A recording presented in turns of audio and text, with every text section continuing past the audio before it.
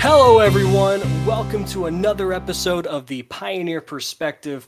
As always, we are the official podcast of the MTG at Home Discord server. If you miss just playing with your cards, having that feel in your hand, be able to shuffle your deck and kind of just play paper Magic, go ahead and click the link down in the description below and just hop in the server. Talk to myself, talk to Matt, talk to Alex, who's not here, by the way, spoiler, and play some paper Magic with us. As always, or newly this week I should say, I am joined by my two wonderful co-hosts. We have, like normal, Matt. Matt, how are you? I'm doing good. I'm missing Alex. I don't get to rib him about playing Grixis this week, and that saddens me. Well, we don't want to miss Alex too much because that's offensive to our new guest. Our new guest this week is a very close friend of mine who I've known for the majority of my life. Adrian, how are you today? Doing well. Doing a long work week. Yeah, and that's kind of how we're all feeling. I'm very tired, and I would love to sleep. But I'm not good at napping. If I try to take a nap, I'll wake up at like 9, and then I can't sleep for the rest of the night, and then I'm kind of screwed for the next day. But Adrian, I want to be able to kind of introduce you to the audience. You're actually part of the reason I started playing Magic. Everyone's heard my story at this point of how I got into Magic and going to the LGS with a friend. That unnamed friend is actually you, Adrian. And you played a little bit before I did, but go ahead and say how you got into Magic. So when I was maybe 11 or 12, I want to say 12 or 13, somewhere around there, early years. My childhood friend, just had a bunch of cards that he got passed down to him from his cousin, and he was like, "Hey, let's play this," and I was like, "Cool, all right." And we played it for a few weekends, and then I dropped it. And while me and Brad were kind of dabbling into Yu-Gi-Oh a bit, we went to our LGS, and the owner was actually offering free full art Amonkhet land promos, I think it was, if we did the learn how to play event. I was like, well, all right. I mean, that's like a free $10, so sure, I'm in. And then I got that spark back for my like of Magic and started playing again. Yeah, and I actually still have that land that we got that really? day. It was actually really cool. Yeah, it's in my my Rakdos deck, my Rakdos Pyromancer deck. And the funny thing is, it's actually it was an Hour of Devastation land because it had the horns. Mine was the mountain. So yeah, it had the horns of Bolas where the sun was dead center in it, which I thought that was That's cool. a good one. Yeah, which I don't know if he was allowed to give us that land before Hour came out. I don't know. I don't want to get him in trouble, so I guess we'll leave our LGS unnamed. Was it before? Yeah, it was. It was before Hour, yeah, because Amonkhet just came out. We did the pre-release for Hour. Yeah, which that was actually a lot of fun. Back when they had midnight pre-releases, or at least our LGS, which they leaned into the 8 p.m. or whatever ones. Yeah. But yeah, one other thing, Adrian, I wanted to bring up is you have a PBTQ under your belt playing at the LGS and everything, but I want you to tell everyone what deck you won that PBTQ with. Well, the deck I won that PBTQ with, and still my favorite deck to this day, I like to run it in Pioneer Leagues sometimes, is Electrostatic Pummeler, the energy deck from Kaladesh and Aether Revolt. And do you remember what decks you beat on the way there? Yes. Actually, I went up against Temur Energy at its peak. So I beat Temur Energy. I beat Jund Energy when it was kind of popular, which was weird. My one loss actually came to that deck. But the big thing, I guess I'll tell a little story of the PPTQ, is there were 4 players who all could double draw into top 8. So they all got 11 points.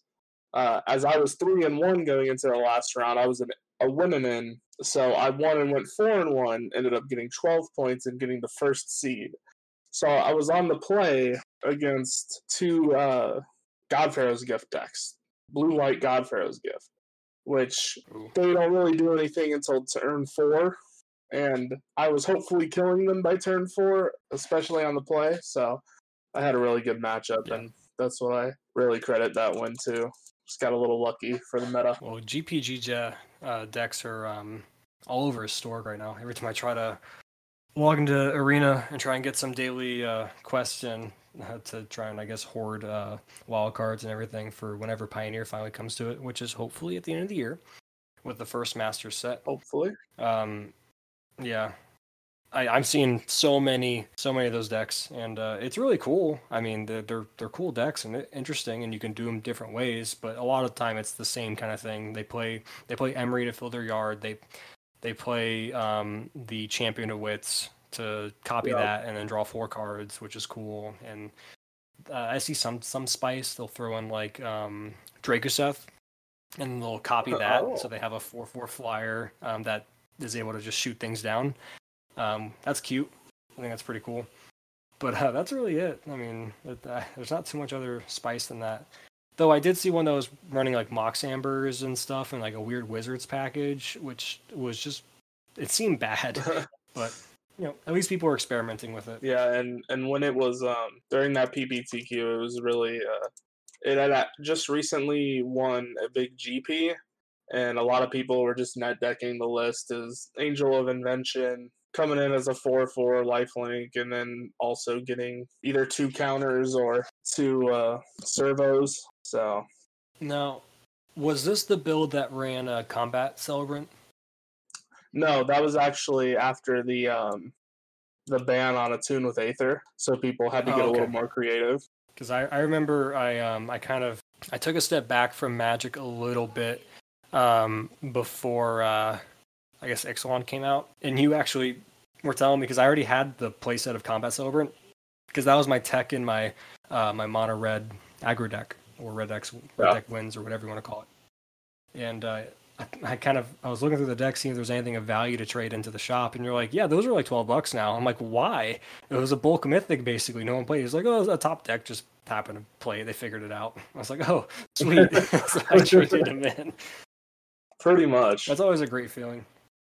Normally, this would be the moment where we kind of go into the Pioneer metagame and kind of talk about what challenges happened, who won what, and if there's any spicy decks that have happened over the last week. And to be honest, there really hasn't been that much changed in the metagame. The biggest difference is that Wilderness Reclamation, specifically Temur Rec, has popped up a bit more in the meta share percentage. It is currently sitting as the #1 deck, according to the Goldfish metagame page. But it's barely like 0.25% above Mono Green. So they're essentially neck and neck as far as the top decks are concerned. Outside of that, all the other decks are the same. All the lists have been pretty much been consistent. And there hasn't really been too much spice in the 5.0s as I've been kind of looking through them. We just see a lot of the same decks just, getting their wins, getting their time under the sun. And that's really about it. So we're not going to focus too much on the metagame this week. However, we have a lot of big news that actually just happened in the last few days. We are recording on a Wednesday. So the last day and a half, basically, we've had a bunch of spoilers from Zendikar Rising. And it's definitely exciting because we're going back to Zendikar 5 years later. And we also got a little peek at the future of Magic, at least the next year.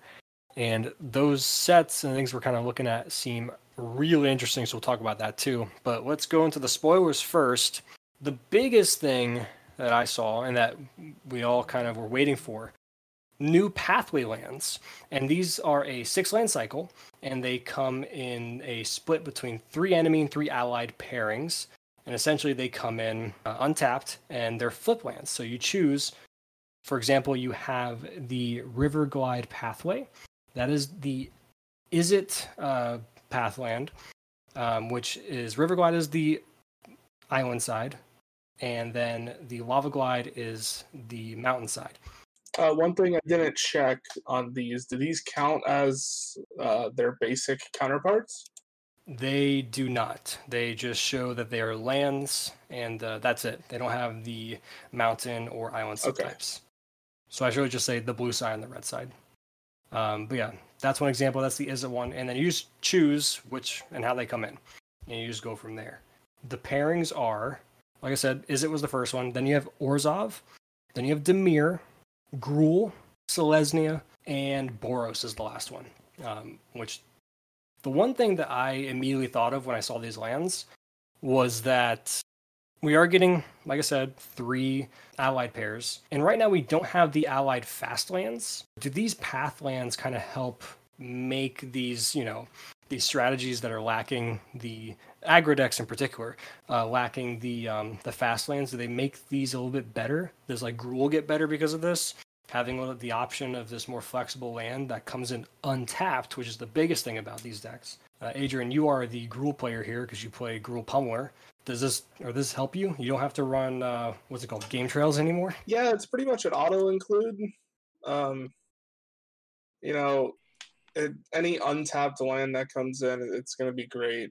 And it's just an auto 4 of, at least in my deck, but other decks, decks that run check lands, the more mid-range and control decks, check lands and Fabled Passage decks, they're probably not going to want to play these because they can't check off of them and they can't grab them with Fabled Passage or anything. So it's mostly going to help these aggro decks out.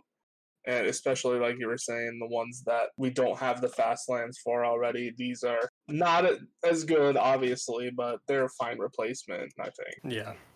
Matt, you gonna be playing these in any of the decks you're playing? Or wait, no, you only play mono green, so you're not gonna use these at all, right?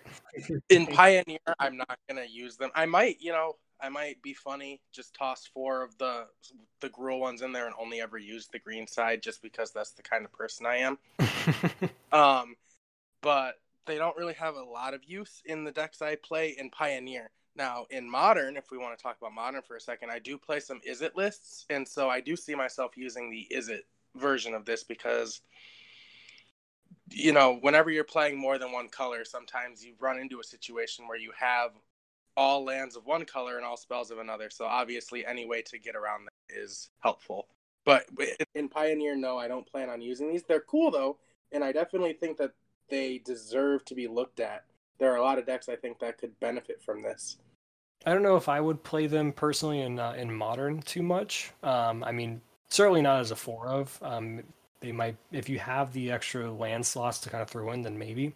But the biggest downside in from what Adrian asked earlier, they don't have the respective typings on them, so they're not fetchable with the fetch lands, and that feels pretty bad.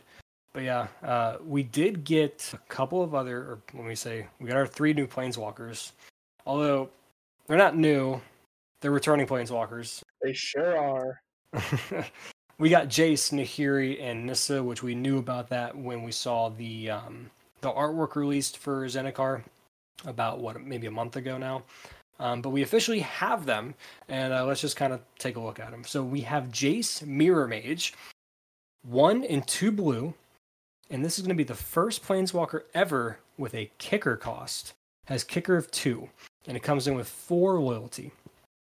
It says, when Jace Mirror Mage enters the battlefield, if Jace was kicked, create a token that's a copy of Jace Mirror Mage, except it's not legendary and starting loyalty is 1. And then he has 2 abilities. His +1 is Scry 2, and then he has a 0 ability that says draw a card and reveal it. Remove a number of loyalty counters equal to that card's converted mana cost from Jace Mirror Mage. So basically, you can either go 3 mana, here's Jace, you can scry 2, or you can, 0 to try and, try your luck, draw a card, and it might kill Jace, depending on the deck that you're playing him in.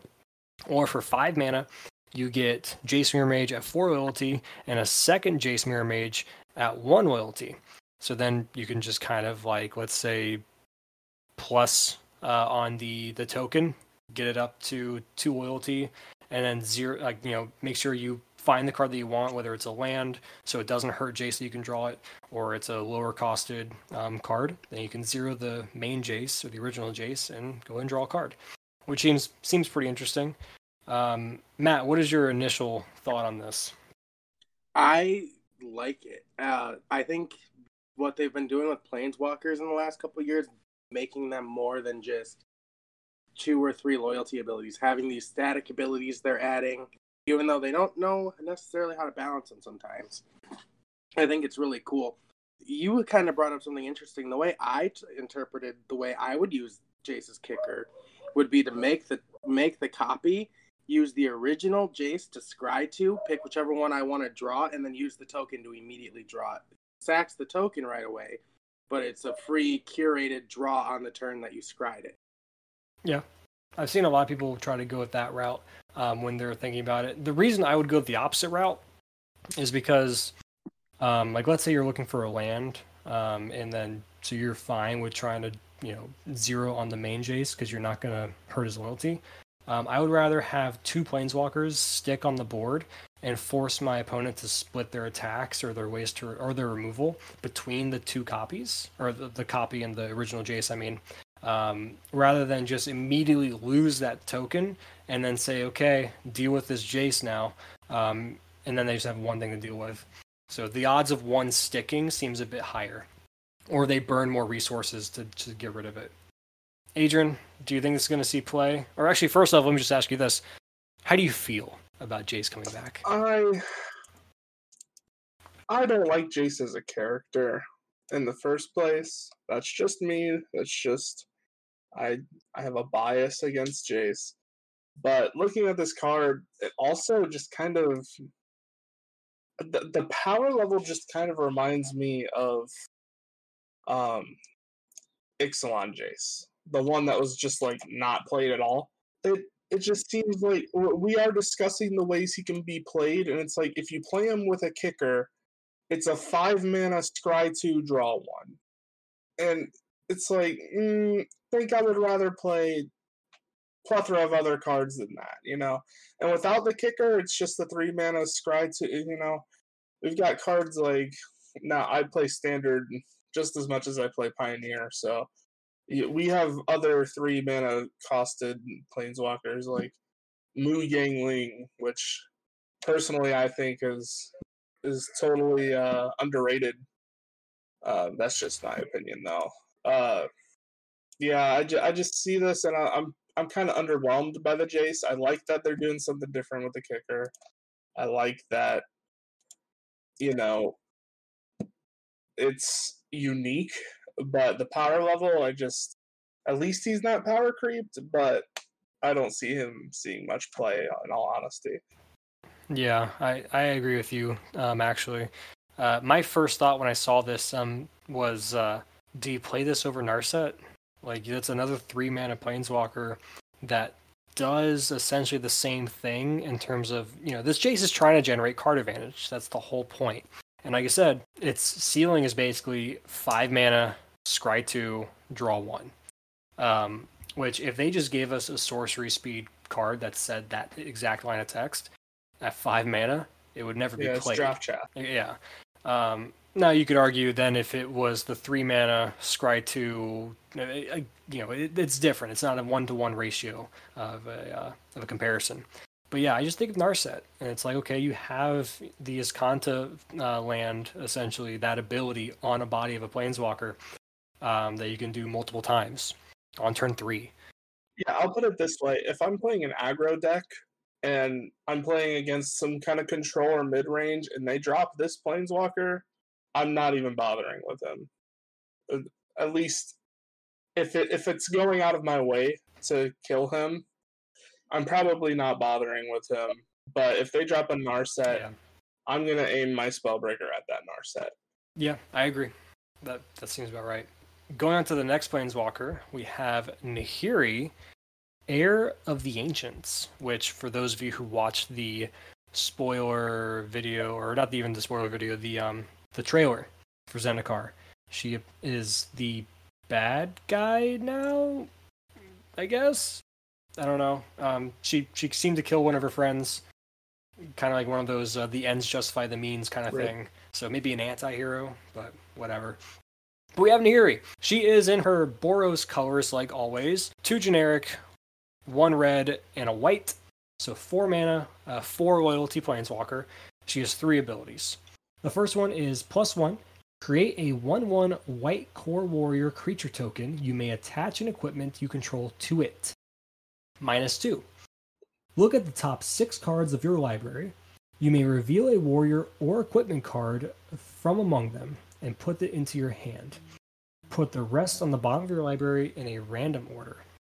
And her -3 is Nahiri, Heir of the Ancients, deals damage to target creature or planeswalker equal to twice the number of equipment you control. So, I mean, my initial reaction is like off the bat, like this seems like a good planeswalker, and even a powerful planeswalker at that. But it's very niche in what it wants to do. It wants to get equipment on board, and it wants to attach equipment to your creatures. And you can probably do some funny things with a lot of the equipment that we have available. I'm hoping we see more come out in Zendikar that kind of help this out. But yeah, it seems powerful on like in a vacuum, but with everything else going on, all the equipment that we have and stuff like that, the best ones are like, we have Embercleave in Standard and also in Pioneer, obviously. You have the Meme Hammer, Colossal Hammer, which would be really kind of cute to throw onto somebody with this. Actually, I want to kind of backtrack a little bit. On our -2, what is with all the cards lately? Just saying, look at the top 6 cards of your library. Yeah. We have Winota doing it. Now Nahiri's doing it. I know there are other examples I'm just blanking out on because this like the multiple. Another time we've seen this. Yeah, it was like top 4 for a while, and now it's like we're doing top. Yeah. Oh, Muxus was the other one. Muxus was the other one I was thinking of from Jumpstart, the Goblin. Oh, yeah. And then -3, doesn't hit face, but I feel like it'd be too good of a hit face. So I understand the restriction there. Adrian, I know you're not the biggest fan of Nahiri either.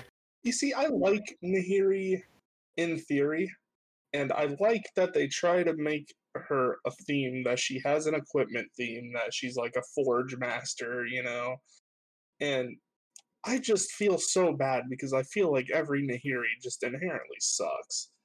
And like, how often are you seeing equipment decks?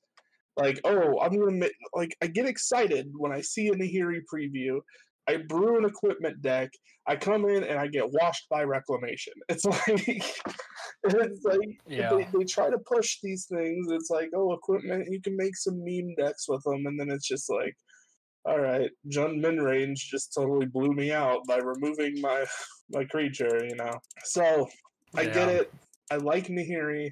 It's just I feel like equipment is never going to be that good of an archetype, and so inherently Nahiri's just not that great of a planeswalker. I understand that. I mean, we see Nahiri the Harbinger, or is it Harbinger? Harbinger. I can't read. We seem to hear the Harbinger be played in the Niv Mizzet lists, or the Bring Delight, Niv Delight lists.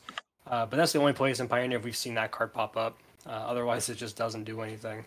So I agree with you. Nahiri's typically on a lower power level, and that's unfortunate because she's a cool planeswalker, a cool character. She's one of the pre-mending of Dominaria planeswalkers. She's the one who sealed the Eldrazi away on original Zendikar.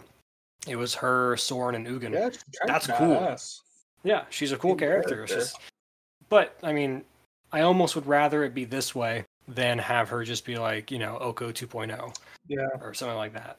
Or just, I'd rather her, or I guess to kind of not go to that far of extreme, at least she's not like a Teferi, where people are sick of her and hate her. Like, we've talked about Teferi a few times on the cast. And, we all have our own opinions of him. I like him as a character. I don't mind the cards, but, when you have all these good Teferis back to back to back in Standard, people understandably get sick of it. So at least, Nahiri's not in that same boat. Right. I feel like I see her ending up like, no, I'm blanking on his name, Calyx. From Theros, the new one? Yeah. Have you ever seen him, ever? It's funny you mentioned that. We have a green white enchantress player in the server. Oh, bless his soul. He plays I think he plays a 1 or 2 of Calyx, just because it's synergized with the deck and it's pretty good in that scenario. But outside of an enchantress deck or enchantment deck, yeah, you don't see it. And I agree. Nahiri might fall in the same way, where it's like it's equipment or bust. And you don't do anything more than that. And that's kind of, I wouldn't say unfortunate, but, it'd be cool to see something more than that, something a bit more generic that you can go into, like other decks. But granted, if that was the case, we'd be kind of saying like, oh, it's the same old formula. Because I mean, Yeah. the last 5 years? Well, prior to the last couple years, I should say, Planeswalkers were always just +1, either get some kind of card advantage or make something to protect itself, minus like 3 or something to kill a thing, like destroy target creature, Planeswalker, and then ultimate that wins you the game either right then and there or in the next few turns. So at least we're seeing them do something different rather than be like, here's the same old Planeswalker formula. So, we can't have our cake and eat it too, Right. I kind of like how they're, well, I like and dislike how they're making a lot of small costed planeswalkers, but You mean in the like the loyalty abilities? no, like 3 and 4 cost, where we saw a lot of, we used to okay. see planeswalkers a lot at like 5 and 6 cost. Yeah, 5 was like the standard, like Planeswalker. And I feel like they're more balanceable at that cost. Like the 6 cost Liliana, where she has the plus and make 2 zombies, and whenever the War of Spark Lily. Like I enjoyed that Liliana. I thought she's perfectly balanced, and I feel like it's easier to balance them when they're high cost. So when they're 3 and 4 cost, it's really we can see hit like Oko, like hit too much or miss with like Calyx. Yeah. I feel like it's just harder to get that balance when it's lower cost. And like speaking of you mentioned like it's harder to balance around like 3 and 4 mana, and then, even God forbid in like 2 mana situations like Ren and 6 had its own issues in the respective formats it's legal in, Legacy and all that good stuff. But yeah, one of the recent Planeswalkers we had from M21 was Liliana Waker of the Dead, and on spoiler season everyone was like, this is unplayable. It's 4 mana. That's way too much. This should be 3 mana or whatever. But in practice that we've seen it be played now, it's actually, it's not broken or meta defining by any means, but it is a very good planeswalker. And we've seen that. It's popped up in decks and Pioneer. It's had some success even in Modern, albeit not as much, but still it's been able to pull its own weight and be a good planeswalker, where now we're looking at it and going like, just like to your point, Adrian, it's harder to balance. If she was 3 mana, you'd probably have a lot of people complaining and be like, oh my God, this is just straight up broken. So yeah, I agree with you. It's really hard to kind of find that balance. Matt, is this Nahiri going to make you want to brew a Hammer Time deck in Pioneer? Well, people who know me know that if I can make any deck work, it's going to be Boros Artifacts. So I am super excited for Nahiri. I don't think that, and like you said, unless we get some other stuff that really synergizes well with her in Zendikar, I don't know that it's viable quite yet, but I'm still holding out hope that one day I will be able to play Boros Artifacts in Pioneer, and this is a good step in that direction. I actually really like this Planeswalker. Well, I mean, I know you liked the vehicle aspect the most. You mentioned that vehicle is one of your favorite all-time mechanics. Vehicle is my absolute all-time favorite mechanic. So, can you afford to play vehicles in a deck like this? Like, does it kind of conflict, or do you think that they can synergize with equipment? I think that if you're gonna build around Nahiri, you're gonna have to not play vehicles. You can maybe get away with a 2 or 3 of like a Heart of Kiran, especially if you're running Nahiri. But I don't think you're gonna go vehicle heavy. I think you're gonna go more into like you said, the Colossus Hammer. I can't remember which it is. And then just other good value equipment to make value creep better. No, that makes sense. But I mean, I try to be focused to a fault, I guess, in my deck building, going one or the other. Like, I think I was still kind of lean towards either all in on vehicles or all in on equipment. I don't like to mix, game plans too much, but that's just me. That's why I mentioned Heart of Kiran specifically, is because Heart of Kiran synergizes with every planeswalker, since you can create you're right. Heart of Kiran with a loyalty counter, which is why I'm saying that might be the exception to this deck. But like, you're not going to play Sky Sovereign in this deck. No, as much as I would love to play Sky Sovereign in every deck possible. Um, we have one other Planeswalker, though, and that is Nissa of Shadowed. Is it Bogs or is it Bows? It's bows. Bows. So I watched the Saffron Olive or the Goldfish one. He kept saying Boros or whatever, and I'm like, there's no R in there, Seth.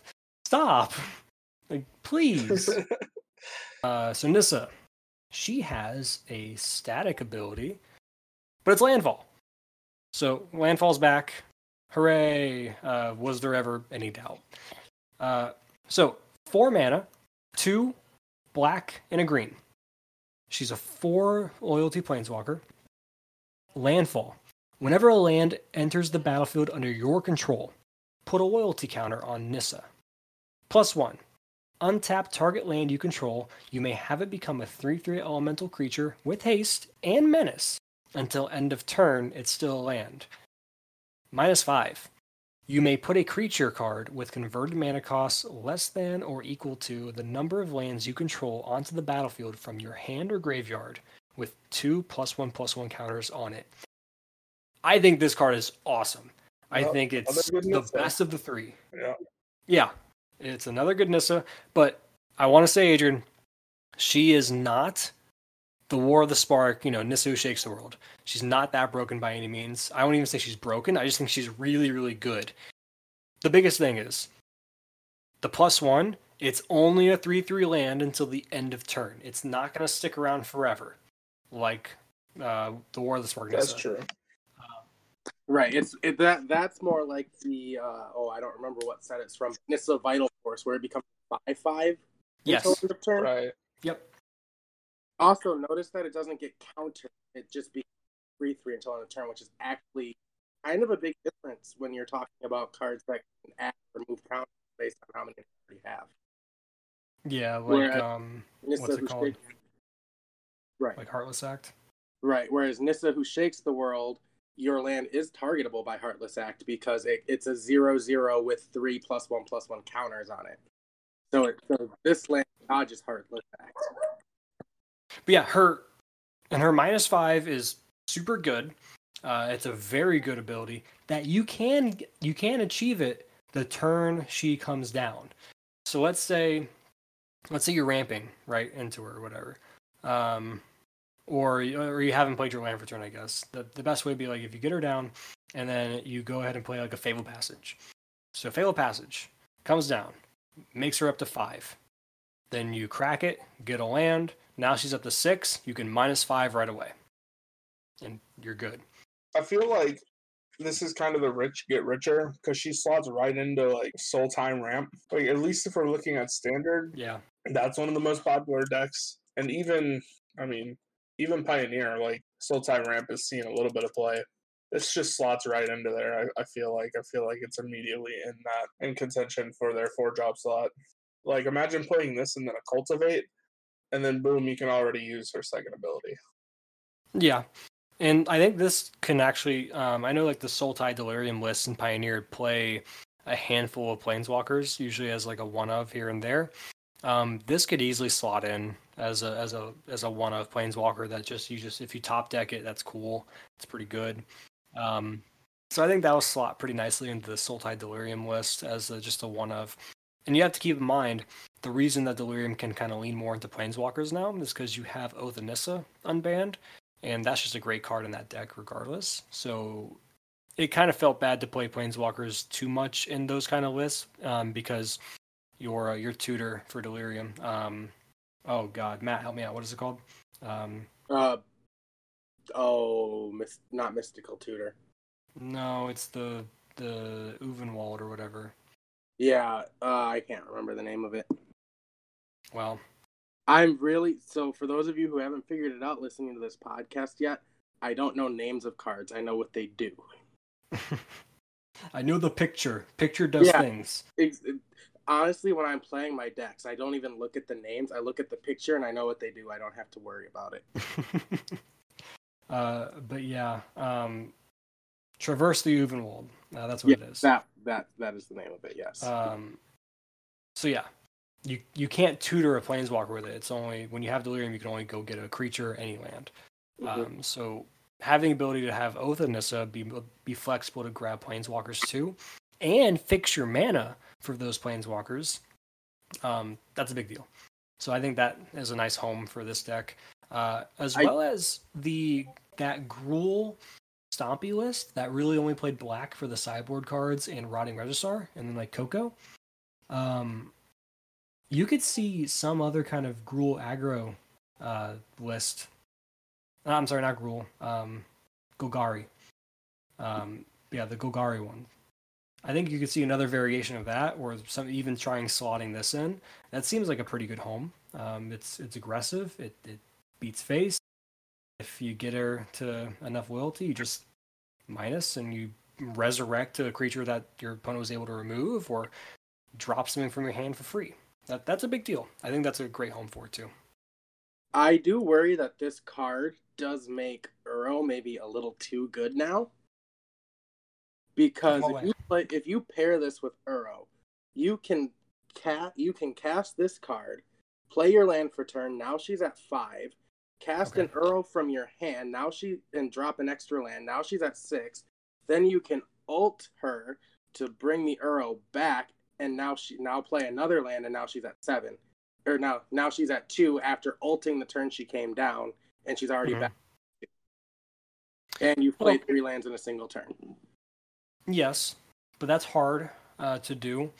In that sense, it's easier and more achievable for the idea of like the Fickle Passage thing, like basically playing her a turn later, or like playing her like quote unquote on curve for turn 4, if you're ramping in with like Mana Dorks, and then still have that ability to drop the land per turn or 4 turn.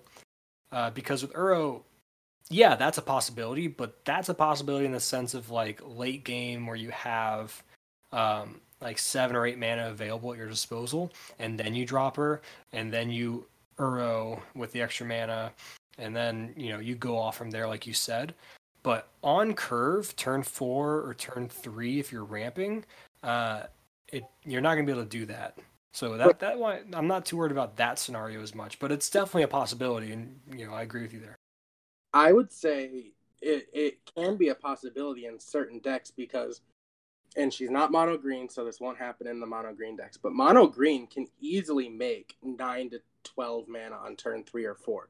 It would be very easy to pull this off on turn 3 or 4 in a deck that ramps as hard as mono green does. And I do worry that that's going to make Uro a little too overpowered in those decks. We'll see.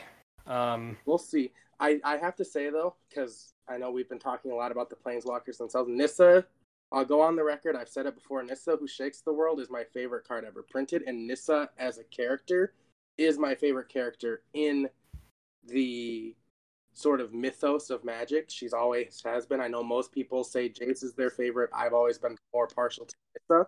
So I'm really happy to see yet another decent Nissa that's not busted, but is good. And hopefully we'll get some more lore with her when Zendikar, we get the full set and we get to see what all the lore is. And I think out of the 3 Planeswalkers we got, she's far and away the best one, I feel. Yeah. Oh, yeah. Because she can slot into so many different decks. It's not like the other 2 feel pretty narrow where you're going to be playing them. She is the one that when you look at the 3, she's the one that you go, yeah, that one's going to be played. Yep. Whereas Nahiri, you won't see much play. Jace is kind of a niche Planeswalker. This one's going to see, I think, a lot of play. And I think we might even see color decks that don't normally run green or run black. They run one or the other. They might start splashing the other color to run this Planeswalker.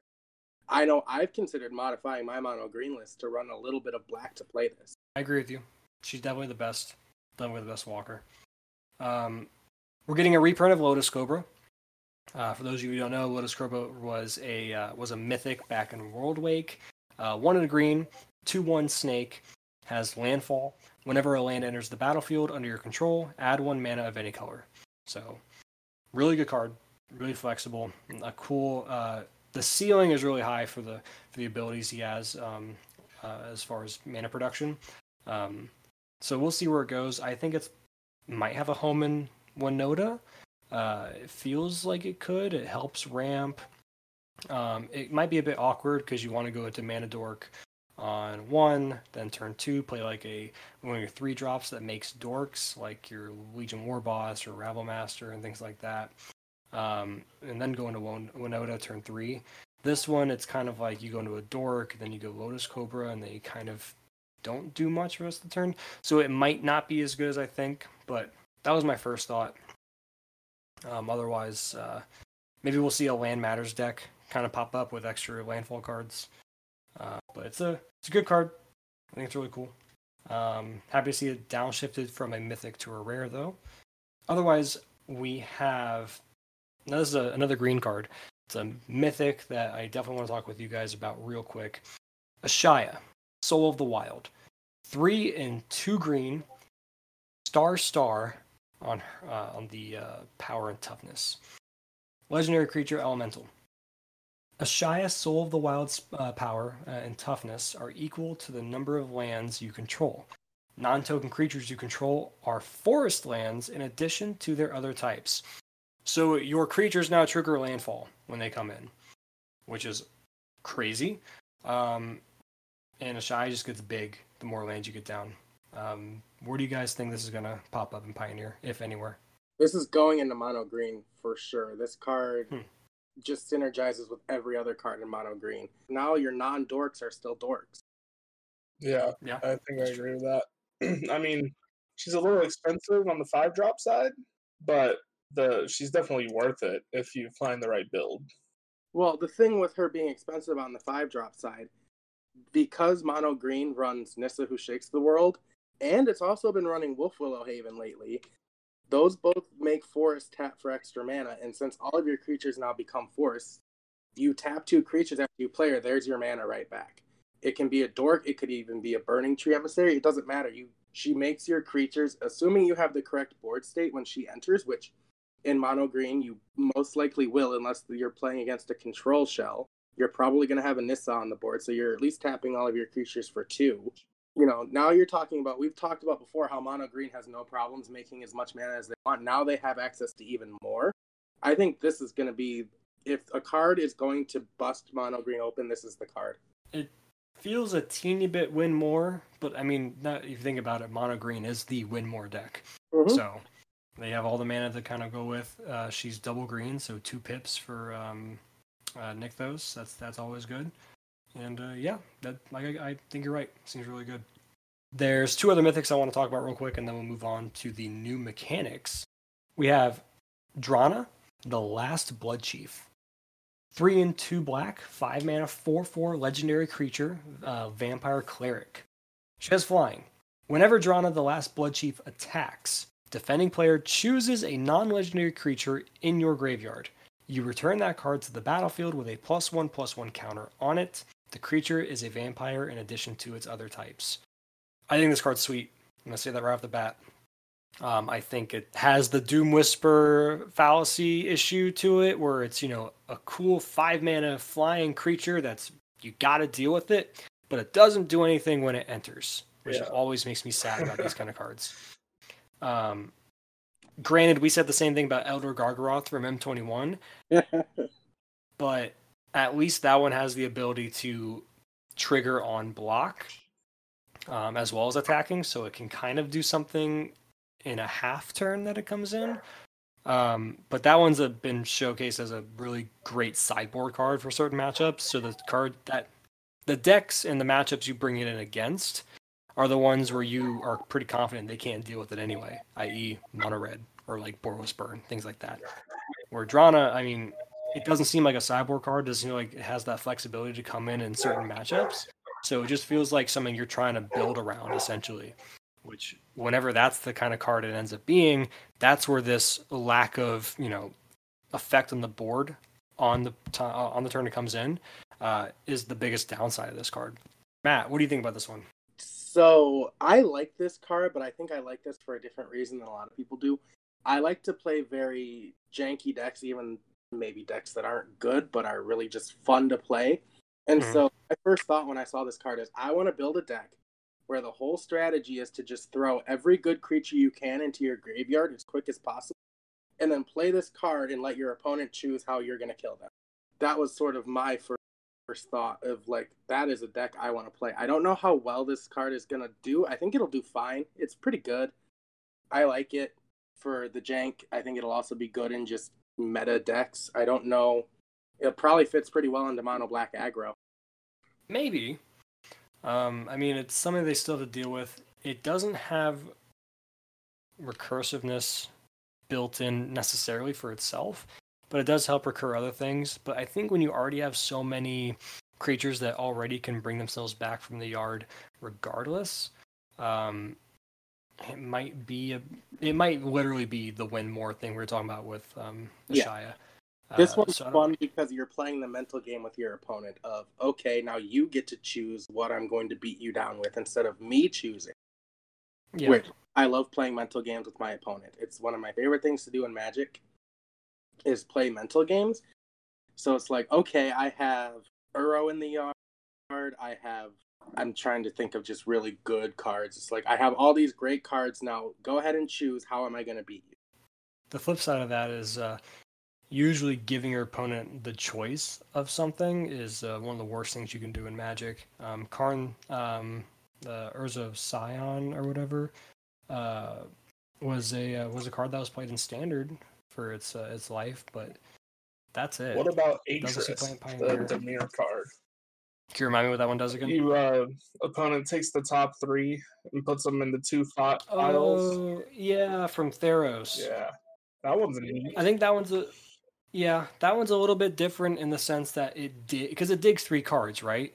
And it's so either way it's a little bit harder to play mind games with, where a card like Karn, you just plus and it's like, here's 2 cards, one's a land, one's a really good card. Obviously you're not going to give me the good card, and you can minus and grab something with a silver counter on it and stuff like that, so we can get that card back anyway, but it stalls for a turn is the problem with that, which is why it doesn't see play in like Pioneer, for example. The other one I'm thinking of that gives your opponent a choice, and you have it too, sort of double edge, is Gifts Ungiven in Storm and Modern, where you choose 4 and then your opponent chooses 2 for you to keep, which sees quite a bit of play in Storm, in Gift Storm specifically. So I mean, it's not like there's not precedent for giving choices, and if you curate it doesn't matter what choice. Yeah, the difference though between the cards you and Adrian brought up versus like my example of Karn is giving the choice of just like 2 things or so is much worse than having the option of like, here are several things, make 2 piles, I get a lot of stuff regardless. And yeah, sure, you can kind of argue that Drana does something similar because it's like, here's my entire graveyard, pick a thing, and if it's all bombs, then yeah, what is your opponent going to do? But the problem with the deck building aspect of this card then is if you just make everything with all bombs, then how are you going to cast them all? Because they're all going to be big, highly costed. So you probably want to play things that fill your graveyard, like Stitcher Supplier, Mire Triton, or other like instant speed stuff, or like something to mill you and kind of help you get there and fill your yard to fuel Draina and make her better. But then they can just take one of your lesser, like, quote-unquote dorks, basically, with your Citrus Supplier, things like that, and bring that out with the reanimation ability rather than one of your bombs. So it creates this weird balance where it's a hard and awkward deck-building restriction, as well as not having an effect on entry. Like I said, I think this card's cool. I just think it's going to see much play as far as constructed is concerned. It just doesn't do enough on entry, doesn't alter the board state, and it's easy to play around, I think, from your opponent, because either you're bricking with all these huge mana costed cards in your hand and no way to play them, or you're filling your yard with them but also getting the lesser cards that help fuel the yard along the way in there too, that your opponent can just pick. Hence why I said I don't think this deck would be very good. It would just be something where that 1 in 10 games where it just goes off correctly is just super fun to play. Yeah. Last mythic I want to talk about, then we're going to move on to a different little topic and kind of shelve spoilers for now. There's a lot of cards to talk about, obviously, and we want to be able to get to all of them, but we don't want to leave Alex out of this as well. And like I said, we're going to save a lot of these cards for the full reveal, where we'll kind of talk about our favorite cards and our top 10 cards as well from the set in the next couple weeks when Alex gets back. But the last mythic I want to talk about is Amiria's Call. Now, we talked about these lands earlier, the path lands, how they can flip from one side to the other. That's part of this mechanic called the dual modal cards, is what they're calling it. Not the most elegant mechanic name, but it is what it is. Not only do we have cards like these lands that are just, choose one color or the other, we have these ones that have a spell on one side and then a tap land on the other side. So it can be either an early game, just land if you need it, or a late game bomb spell. The majority of them that we've seen haven't been that great. There's a Valakut Awakening. 3 mana, 2 in a red, instant speed. Put any number of cards from your hand on the bottom of your library, then draw that many cards +1. So a much better mallet, basically. Magical mallet from Yu-Gi-Oh! Yeah. And then the other side is a tap, red land, which is cool. So that one's kind of flexible. And then all the other ones aren't nearly as good for the most part. But there's this one. I just saw it. Amiria's Call. 4 and 3 white. So 7 mana. And this is a mythic. Sorcery speed. Create 2 4/4 white angel warrior creature tokens with flying. Non-angel creatures you control gain indestructible until your next turn. And the other side is just a tap white land. I love the flavor of this card, though. It's like you're bringing in the reinforcements from the literal heavens, and you're having these angels come in and help your army, and they're basically blessing your entire army and giving them all indestructible in the way to fight and stuff like that. And you have these 2 big angels kind of helping you. That's cool. It seems like a bulk mythic, though. The flexibility of the land is really cool. And it's the perfect representation of what this new mechanic does. It's either, a 7 mana card that you can't cast early game. Oh, but by the way, I can make it a land. Cool, I can still make use of that card. Or you have the mana later on to be able to cast it and get this really cool bomby style card. The problem is it's 7 mana, it's triple white. So you're basically just going to be playing this in a mono white deck, like aggro deck or something like that. Or like a beatdown plan, or maybe a 2-color deck, because the restriction on the cost is really, really hard. And on top of that, the angels don't come with haste. All your creatures get indestructible until your next turn, which is really great, don't get me wrong, but you're probably dead. I mean, there are better Anthem effects, right? There are better things to either pump your team, or like you play Unbreakable Formation to give them indestructible. It can be reactive rather than proactive. And on top of that, if this feels the best in an aggro kind of shell, 7 mana is a lot for that kind of deck. I don't think you're ever going to really cast it, and that your opponent should be dead before you cast it. Either of you have any thoughts on this card? I just want to bring it up because I just saw it, and it's really cool and flavorful, but obviously a bulk mythic, I think. Yeah, it seems a little too as if it were supposed to be a control finisher, but then it focuses on creatures. So it reminds me of Safara, the angel. Yeah, but at least that one has like pseudo convoke, right? Yeah, but you had to have 5 flyers already on the board. Yep. It's like, but if we're still talking about these flip, the half spell, half land cards. Yep. I remember your modal dual. Dual cards. Modal dual flip, whatever. Cards. See, I'm even messing it up. That's how horribly marketed this mechanic is by Wizards. I just saw one as actually a Spanish spoiler. If I'm looking at Mythic spoiler, it's an instant 1 red.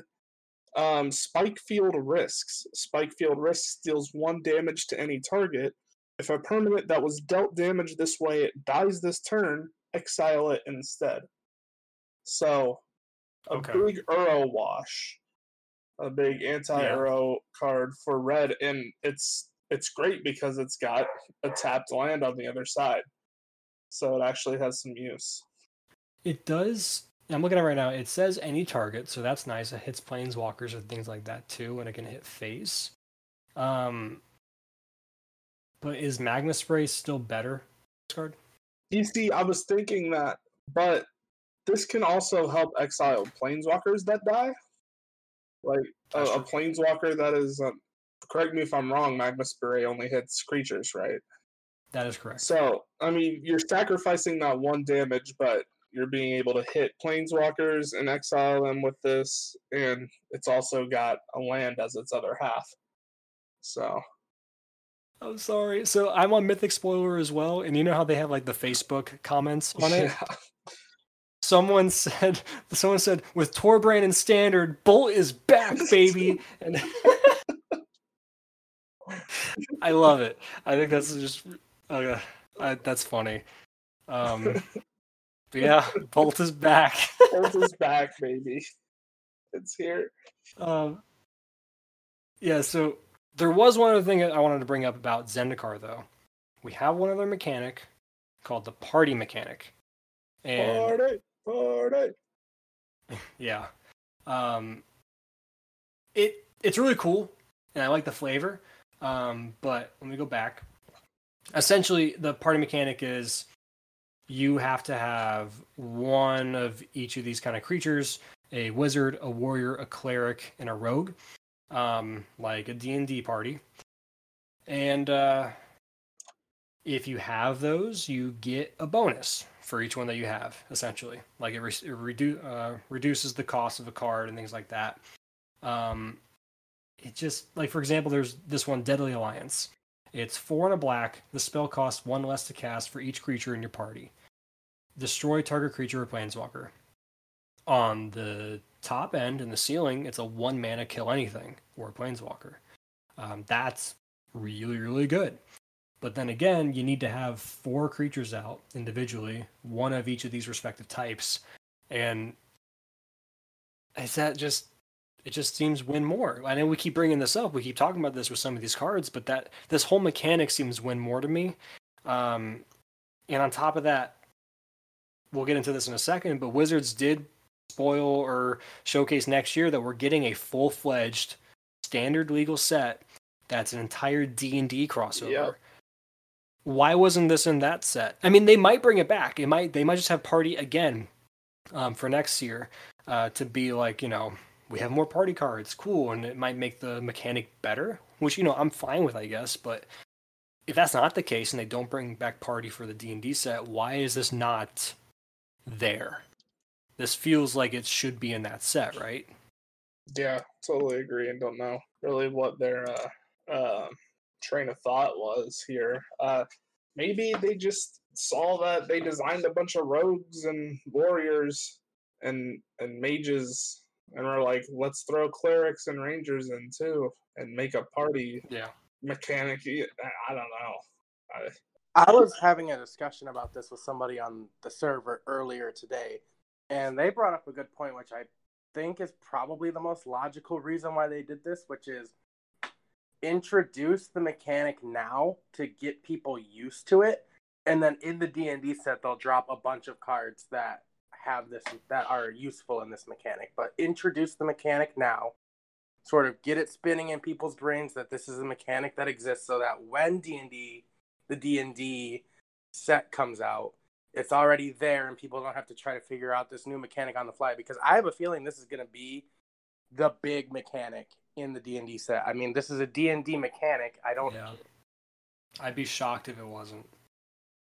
Which, I still think they dropped the ball a little bit. I think if you're going to introduce a mechanic based around Dungeons and Dragons, it should start in the Dungeons and Dragons. Yeah. I do.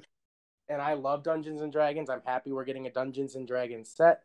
I love this mechanic. I'm a little sad that they didn't include Druids in here, because Druids is also another thing in D&D that you could possibly throw in there. Maybe they'll errata it or something. We'll see. I But doubt they'll errata it. That's not what they're. I mean, they were hesitant to do that with Companion. They just add every But, class. Warlocks and bards. yeah, so we'll see. I think this was a bad move to introduce it in Zendikar. I don't think Zendikar is the place for this to be introduced. I think it's the place if we were not getting the D&D set, which they knew about, because Zendikar has been the Land Matter set, but also the quote-unquote adventure set, which is the closest thing to a D&D set or D&D plane we've had throughout Magic's history. So I'm fine with it existing in this set in the spirit of it being like the pseudo D&D without being D&D set. But the problem I have is the fact that they're like, hey, by the way, here is the D&D set. So that's where my confusion is. It's like they know it's there, and I guess it has to be what Matt's saying. That's the only way that makes sense. They're testing the waters. They designed like 1,000 cards all about this party mechanic, and they're like, well, we can't put all of these obviously into this D&D set, so let's introduce it first in the car and kind of go from there, and bring it back for D&D. But if that's not the case and they don't end up doing that, that's just it's gonna blow my mind. If D&D by the time it comes out next year does not feature party as a mechanic, I'll be horribly disappointed and just flat out shocked, to be honest. But speaking of which, we know about this D&D set because Wizards laid out their 2021 roadmap and their release schedule. So, in the winter, for our January set, we're getting a brand new plane, Kaldheim. Or is it Kaldheim? It's a Viking set. So, we're getting, for the first time ever, and one of the most popularly requested, sets or plane ideas for Magic's history is a Viking set. And I am super excited. I'm a little bit biased because I love new planes more than anything. I get more excited about that kind of stuff. Like this year, I was excited about Ikoria when they revealed the roadmap for this year's set release, more than any other set. Ikoria was ultimately disappointing to me because they even admitted this in their blog a while back on like what they learned about the year, that they provided some mixed messages for what Ikoria was. Some people kind of took it as a big monster set battling each other, where it was about the mutate mechanic and making monsters, so they didn't quite create the right expectations. But anyway, so we have Kaldheim. We have a Time Spiral remastered set coming out. This doesn't really affect Pioneer too much. I don't think there's really going to be that many, if any, Pioneer legal cards in here. Is it just for historic and like modern reprints? Basically, yeah, for modern and legacy. So you have like Chalice of the Void and things like that. But the biggest thing about this set is they're bringing back old borders for a lot of the cards, which I think is super cool. And I would love to see them do in other sets as well that are actually standard legal. Because, I mean, maybe this is a way to, the same thing with the party mechanic, hopefully. They're testing the water to see how it's received. And then maybe they'll kind of throw it into a standard legal set later on. But, not Pioneer specific, but definitely really cool. The next one is Strixhaven, School of Mages. Basically, it is a Hogwarts, not Harry Potter type, magic related set. That actually sounds kind of exciting. Yeah, I think the concept is really cool. Correct me if I'm wrong, Adrian. It was they said there are going to be 5 different schools or whatever that meet up together for like a competition or something. Yeah, I just feel like it's going to be like each color has their own school, and all the mages are going to represent that color, like blue ones are really smart and the black ones is like death and necromancy and the red ones like fire and the white ones. The green ones are super strong and edgy, and actually the black ones would be the edgy ones. No, the green ones are all about just nature, the jocks. and then white just sucks. Yeah, that too. The white school they sucks. Just suck. That's their thing. They suck. Oh my god. And then the next one is, like we said, the D&D Adventures in the Forgotten Realm set. So I don't think it's going to have this entire title as it. I think it just says D&D, like Dungeons and Dragons, just to let you know that that's what this set is. I think the main thing will say Adventures of the Forgotten Realm. Granted, I'm probably wrong in that now that I say that out loud, because what better marketing chances to have D&D slapped on a Magic pack? Yeah, so the Forgotten Realms is actually a D&D campaign. Yeah, it's one of the more popular Yeah. ones, right? So I don't know if it's just going to be set kind of in that campaign setting and include stuff from that campaign setting, or if they're going to go into... That seems about what they would do. It makes the most sense. I've seen people being like, "Oh, it kind of feels forced. It feels cheesy," and I'm like, they've been shoving Magic lore into D&D as like campaign sets for years now, and people love those sets. So being able to have a campaign set in like Ravnica and things like that, people really like that. I know, Adrian, you're the bigger D&D player here. Matt, do you play at all? I think you played a little bit. I play a lot. Oh, okay. So I'm the one who's the pleb here. I don't play D&D pretty much at all. But yeah, so I think this is cool. I mean, I don't know what you guys think about the D&D thing. You guys think it's gonna be really interesting? I think it'll be fun to look at. I don't even like D&D that much. Yeah. If there's a set next year that I'm gonna shove my money into, it's gonna be this one, simply for the fact that it's D&D. Yep. I've been playing D&D longer than I've been playing any trading card game. Yeah. The next one is Modern Horizons 2, which we have confirmation that the enemy fetch lands will be in these packs, in the actual boosters. You can get them out of there. So we finally have a real, genuine fetch land reprint. It's not a standard legal set or a $4 pack like people want it to be. It's going to be a $15 pack or whatever Modern Horizons end up being. Is that about what the prices was on those? Were they like $8, $9? Y'all remember? They were somewhere. I think it depended a little bit on where you went, but I remember getting them for about $10. But that was all years ago in inflation. Well, roughly $10. It's more expensive than a standard pack. So, and lastly, we have a double release set. Innistrad, we're going back. We have a Innistrad werewolf set and an Innistrad vampire set. So it seems like they're going to have two separate releases, and they said they're two full sets on their own, respectively. So we're getting essentially a fifth set next year that's going to be standard legal.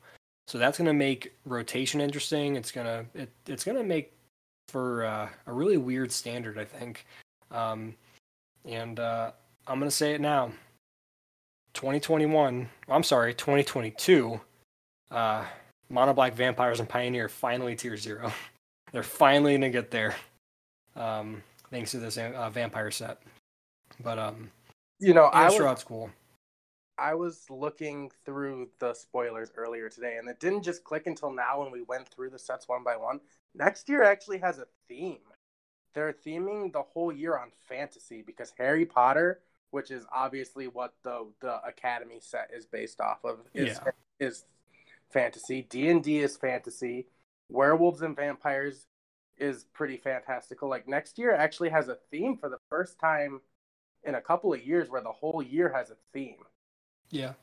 I mean, Innistrad was the original quote-unquote fairy tale-ish kind of set without it being actually fairy tales. It was more kind of based off of like the Grimm's idea before we got Eldraine. So, yeah, I agree. That's going to be really cool. The Viking set, I mean, is pretty much fantasy as well. Yeah. That one is the hardest one to fit into it, but I think you could still say that's fantasy. Because when we're going to see Thor and Odin. Oh my god. And they're not going to call him Thor or Odin. It's going to be like how we have Haktos, which is Achilles. We're literally just going to get Loki the Trickster. He's going to be the new Jace. They won't do this, but I think it'd be really cool if we just got a one-off Planeswalker. Like a one-off Planeswalker for each of the Norse gods and goddesses when they did the Viking. They're not going to do it, but I think that'd be cool. Yeah. Or even just like take Planeswalkers that already exist, like Jace and Nissa in them, and just like morph them into these gods and goddesses that exist. Give them a skin, like it's League of Legends or Smite or something. Yeah, exactly. Like could you imagine Jace with like a big man beard and an eye over his eye, and he's Jace the All-Father? We've already gotten Sexy Jace from Ixalan. We don't need another Sexy Jace. Let's not do that. I will say though, have an idea. This is the perfect set to bring Oko back and be balanced. I feel like Oko kind of fits into that. I can see Oko in a Norse kind of idea. Like if I don't know if either of you have watched Vikings, like the TV show that's from the History Channel. He can kind of fit that Floki kind of role. Floki's one of the characters, and he's kind of wacky and like whatever. Is he just meant to be Loki? No, his name's just Floki. No, that's not the joke. It's just that's just the name. I mean, they talk about Loki, the trickster god, and how awful he is and stuff like that. Like Loki's like basically Satan as far as the show is concerned. He's the god of lies. Loki's trying to trick you and release the damn dog. Cerberus? I don't remember. No. Yeah, that's right. No, it's not. No. Fenrir, the wolf. Fenrir. Yeah. That's a great show. If anyone hasn't watched it, please go watch it. But yeah, that's the slate next year for 2021. Which one are you guys most excited for out of these? Are you asking other than the D&D set? Because I'm pretty sure we both said the D&D.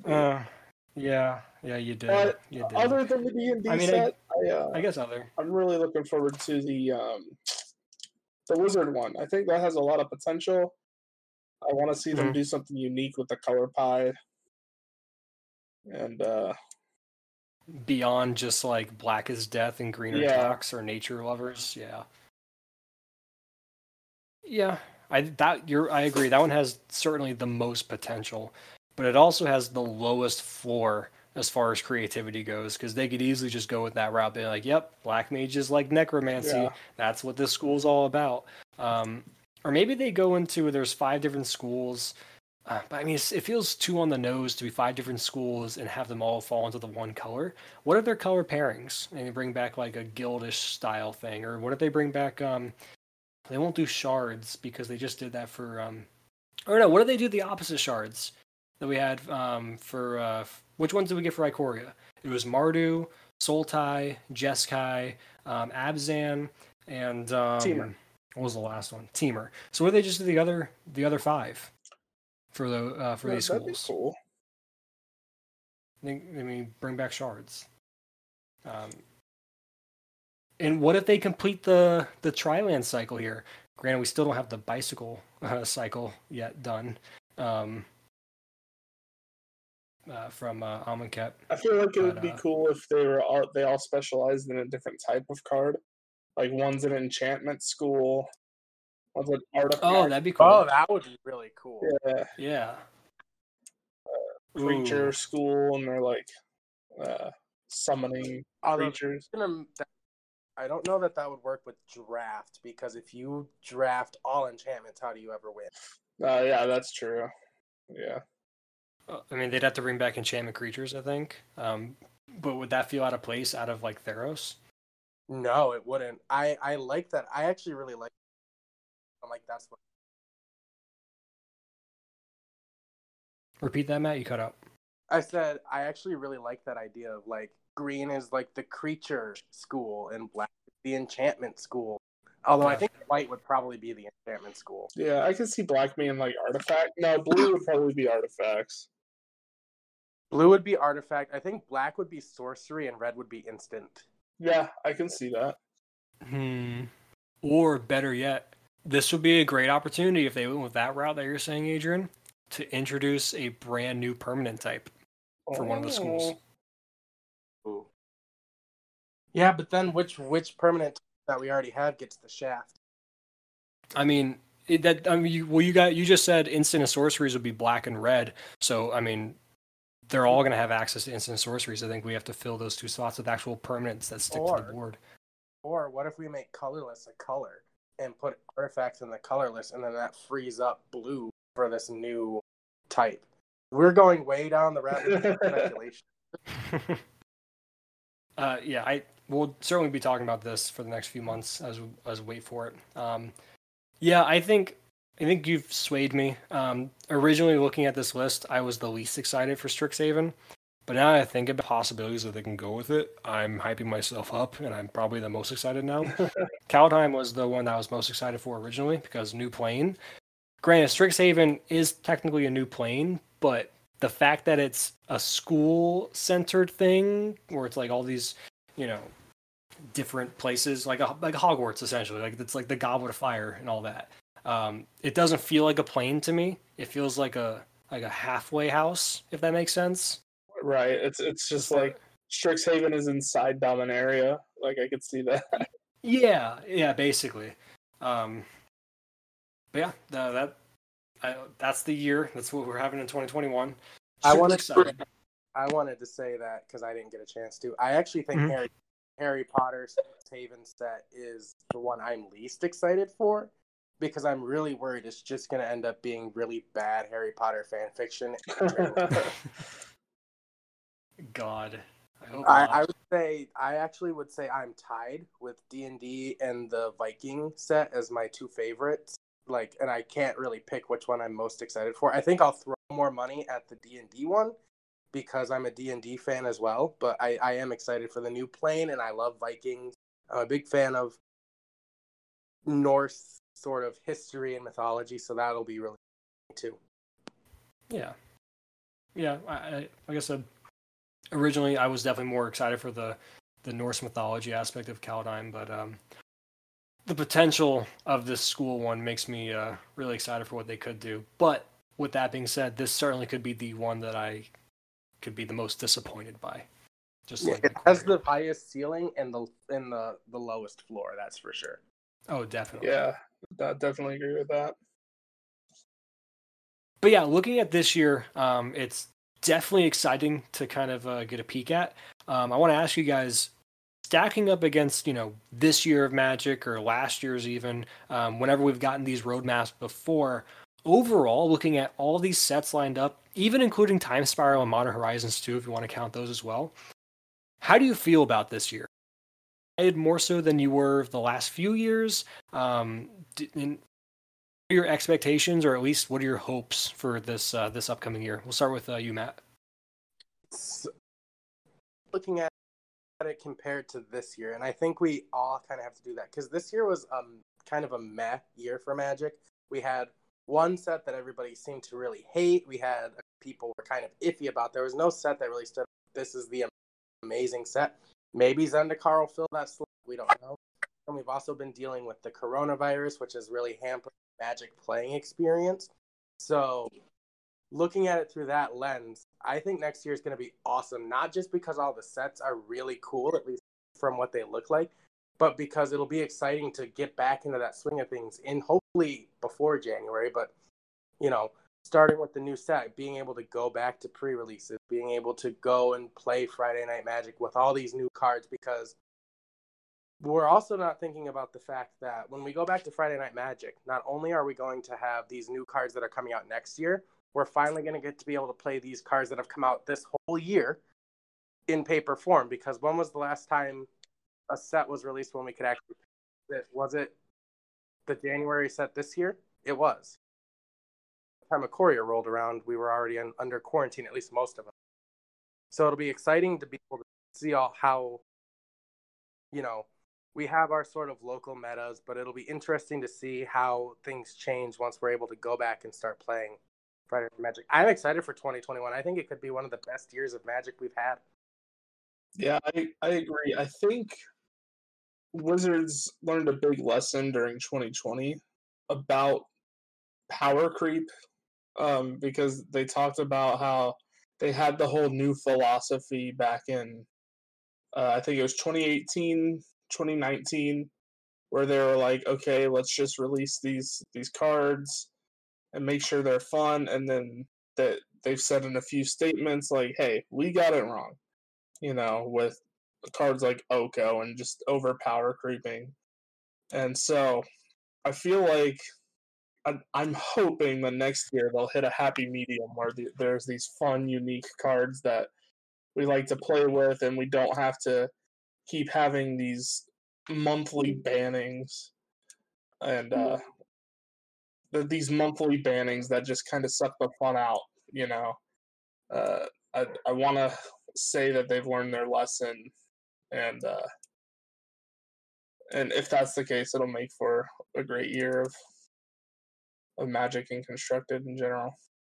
Yeah, I hope you're right. I hope they did learn their lesson. It definitely seems like they have. I mean, they've talked about it in like what they learned this year and the last year of Magic, basically on that article, a couple weeks ago now. So yeah, I think they have. But my only worry is like how far out in advance they plan out these sets and things like that. That these have been in development for like a year. So this might be the last year that we get prior to this newfound, learning their lesson, basically. That my gut tells me we're gonna have some busted cards again, and a little bit of the same with this year as far as power level is concerned. So it's a little pessimistic from my view, but I think that's just how it ties up with where we're at as far as, or where they're at, I should say, as far as development goes and how far out ahead they have to plan these things. Well, and I don't think that's even pessimistic because they're on the record saying, hey, sorry about the green cards that are going to be coming out over the next year. We kind of went overboard, and because of the way we develop things, there are going to be some busted green cards coming out over the next year, and then it'll settle down. So I don't think you're being pessimistic because there's evidence there that, holy crap, green is going to get even more busted before it gets more balanced.